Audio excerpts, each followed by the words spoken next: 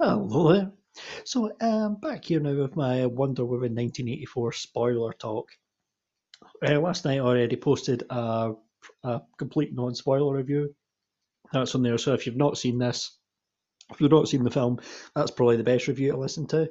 And then come back here once you've seen the film.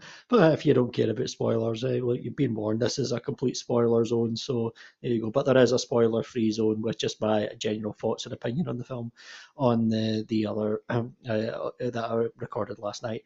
So getting right in, we're going right into spoilers right now, so you'll be warned. So yeah, the film gets off to a flying start. You've got like the little Olympic Games for the Amazonians and things. I love this. You've got young little Diana. It's all adults as well in it as well, and she's holding her own in it as well. But she does cheat as well. Goes down a little water spa. The Hans Zimmer score here is fantastic. Absolutely love it. You know Hans Zimmer's always going to do a great score here. But it looks like she could be on the verge of winning, but then she stopped, and then they say, "Oh, you cheated. You can't cheat when the truth will always be most important," or something like that. And the truth plays a big important part in this film all the way through. So yeah, wonderful opening. This you get the sheer size of spectacle in this. Even watch it on TV, you get this sense of spectacle here, which really comes through. Especially the score really helps ramp that up. So I absolutely love that. Next scene, right? There are some dodgy CGI in this film, and a lot of people I've heard complained about the mall scene. It didn't bother me, to be honest. This scene, I actually thought it was fine. I actually thought this was a really good scene. I didn't think there was any bad CGI or anything. I think there's some dodgy CGI later in the film. I might talk about that later. But this scene, I really enjoyed this scene. This was light, fluffy, entertaining. It had the spirit of the Richard Donner Supermans, but also as well also had the nice little like flavour of Sam Raimi Spider-Mans as well. Especially there were a couple of little moments when she like stops somebody from getting run over, and a bride falls off a bridge, and she swings in and saves her. That totally reminded me a lot of the little Sam Raimi Spider-Man, especially the first one when they do the little. When they've got the montage scene, that reminded me of that. So I really so I dug that. That was cool. Great little moment. Uh, Captures the robbers. Great scene. Absolutely loved it. This was really great. Gets the film off to a flying start. Now, the pace in this film, if there is the big flaw in this film, it's like not a lot happens after this in of like action or anything. Like you don't really see any of Diana. It's mainly all Diana Prince. You're not getting any Wonder Woman for quite a bit after this scene. So the second act kind of introduces Kirsten Wiig's character Barbara. At first, I was nervous about this character because she came on, she was like acting all bumbly and all that, and I thought, is she going to be really annoying? And I do like Kristen Wiig and things like that for the most part. I mean, Ghostbusters sucked, but that wasn't her fault. For the most part, I do like her, and she is actually really good in this movie, and she gets better and better. Her character art works really well in this film. At first, you were getting the vibe of this is kind of like Edward Nygma in Batman Forever, Jamie Foxx in Spider-Man, Amazing Spider-Man 2, and funny enough, though, I did get a little Selena Kyle from Batman Returns vibe as well from this because the little little kooky person who seems dumb but then will get extra will return like cat-like powers later on. We'll come to that later. But yeah, yeah, she's good though. She's really likable as well. And she does the contrast well where her character goes later on in the film, which I really liked. Maxwell Lord as well is introduced, played by Pedro Pascal. Again, there's a couple of moments that's in this is quite cheesy a couple of times, but he's really good actually. He just nails it so well. I think as well. Now I've got to say one thing. Big up to Pedro Pascal. He's got two of the best phrases in pop culture from the last few years. This is the way, and life is good, but it could be better. So you can those are immensely quotable. So he's got them now. So fair play to him. You know, what I like about the Pedro Pascal thing as well, his character, what he does here is, I think we've all known a lot of these people that are like all bubbly, super cheesy people, right when you see them, but they're like, oh, look at me, look at me, look at me, but they're putting on a front, but deep down inside there's something not quite right, and that's really portrayed extremely well in this film. There's a moment as well. That's why we were talking about the second act now when he's like with we're introducing his son. At the time, the first time I was watching this, I was kind of thinking, what's the point in this? But it plays an important part later on. But yeah, and of course we're introduced to the wishing stone, so you can guess that's how Steve Trevor comes back. That's how Barbara gets her powers as well to Cheetah later on. But as well, I've actually liked this. This was something I completely didn't see coming. When Maxwell Lord actually wishes to become the Wishing Stone, I was like, okay, that threw me off guard. I was like, I don't know, I thought he wished for powers or something like that, but no, this was even better. Now, is it silly and is it cheesy? Yes. But then again, it's set in the 80s. I think that could have been a deliberate ploy from this. I think that worked extremely well.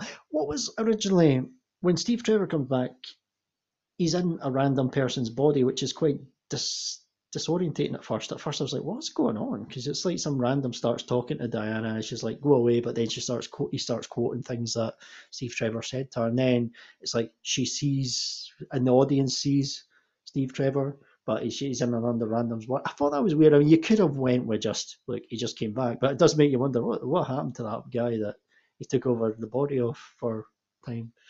Oh well, who cares? It doesn't really matter. But you know, I got used to it once I went with it, once I knew what was going on. And the second time I watched it, it didn't bother me in the slightest. So, you know, whatever. It is what it is.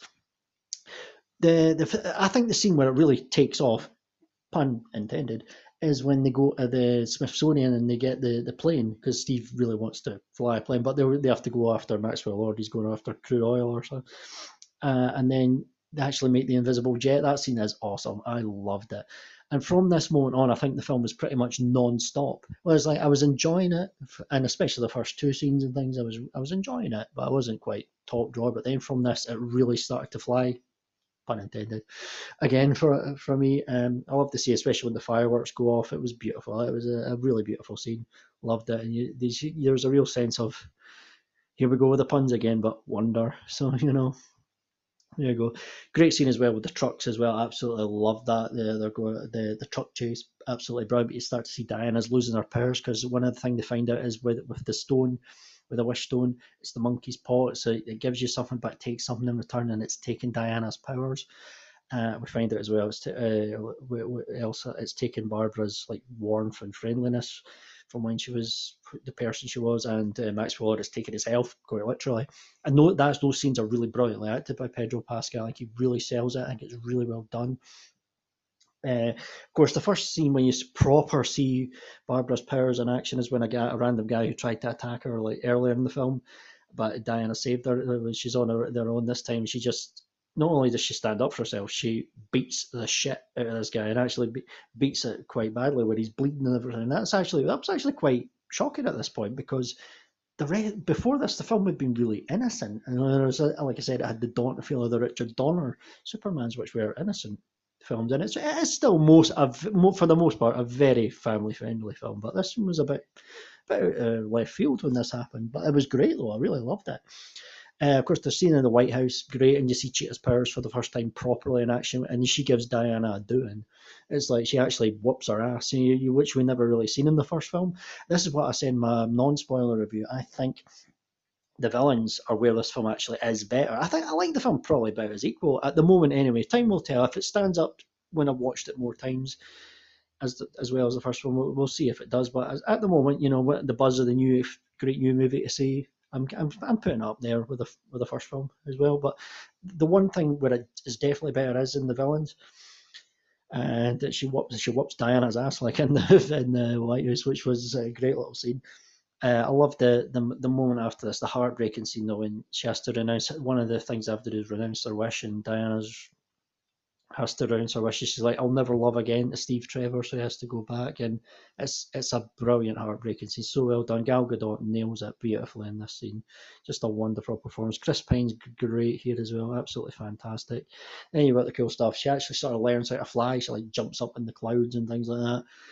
And she's like listening to how Steve Trevor flies and everything like that. It was wonderful. I loved that. It's cheesy, but you know what? I'm going with the film, so I loved it at this point. And we come to the finale, the big fight at the end. You've got like Diana's fighting Cheetah and everything like that. I actually like this. Really enjoyed it. Good stuff here. It looked fine. I think the design for Cheetah was fine. It looked okay. And then I think because I was enjoying the film so much, like I can forgive anything sort of little flaws and things like that. And I enjoyed the fight; it was good. And then the scene where like Max Lord's giving all these wishes out, and the world's in absolute chaos. You've got little things like the guy wishes another woman would drop dead and things like that. It's just like, what the fuck? But this was a great scene. I loved it, and it was really good. But I loved how like Diana had the lasso around Maxwell and then was like talking to the rest of the world. And it's amazing. I love that scene. So powerful, really entertaining.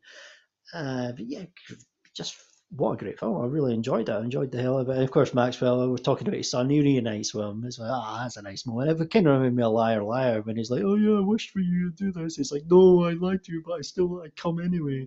It genuinely reminded me of Liar Liar, but there you have it. And yeah, great film as well. We've got a lovely moment as well. We've got a little mid-credit scene as well. If Linda Carter makes an appearance, she looks amazing. Like she does. You can tell it's her as well. Sometimes it's like she looks great as well. Absolutely fantastic. So yeah, there you have it. Wonder Woman 1984. As I said, I think it's in my top five for the DCEU.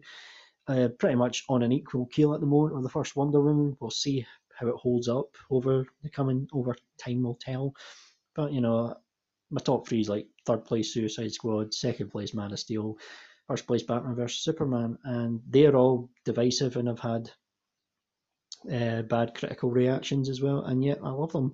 And I kind of love this one as well, so that seems to be a theme of the DCU. Even though Shazam was one of the ones that was universally loved by critics, and I'm like, yeah, I liked it, but I've only ever watched it once. I never bought it, I just taped it off TV. But oh well, there you have it. So that's my spoiler talk there on Wonder Woman 1984. I really enjoyed talking about it again. I think it was a film worth talking about again, just alongside my non-spoiler review.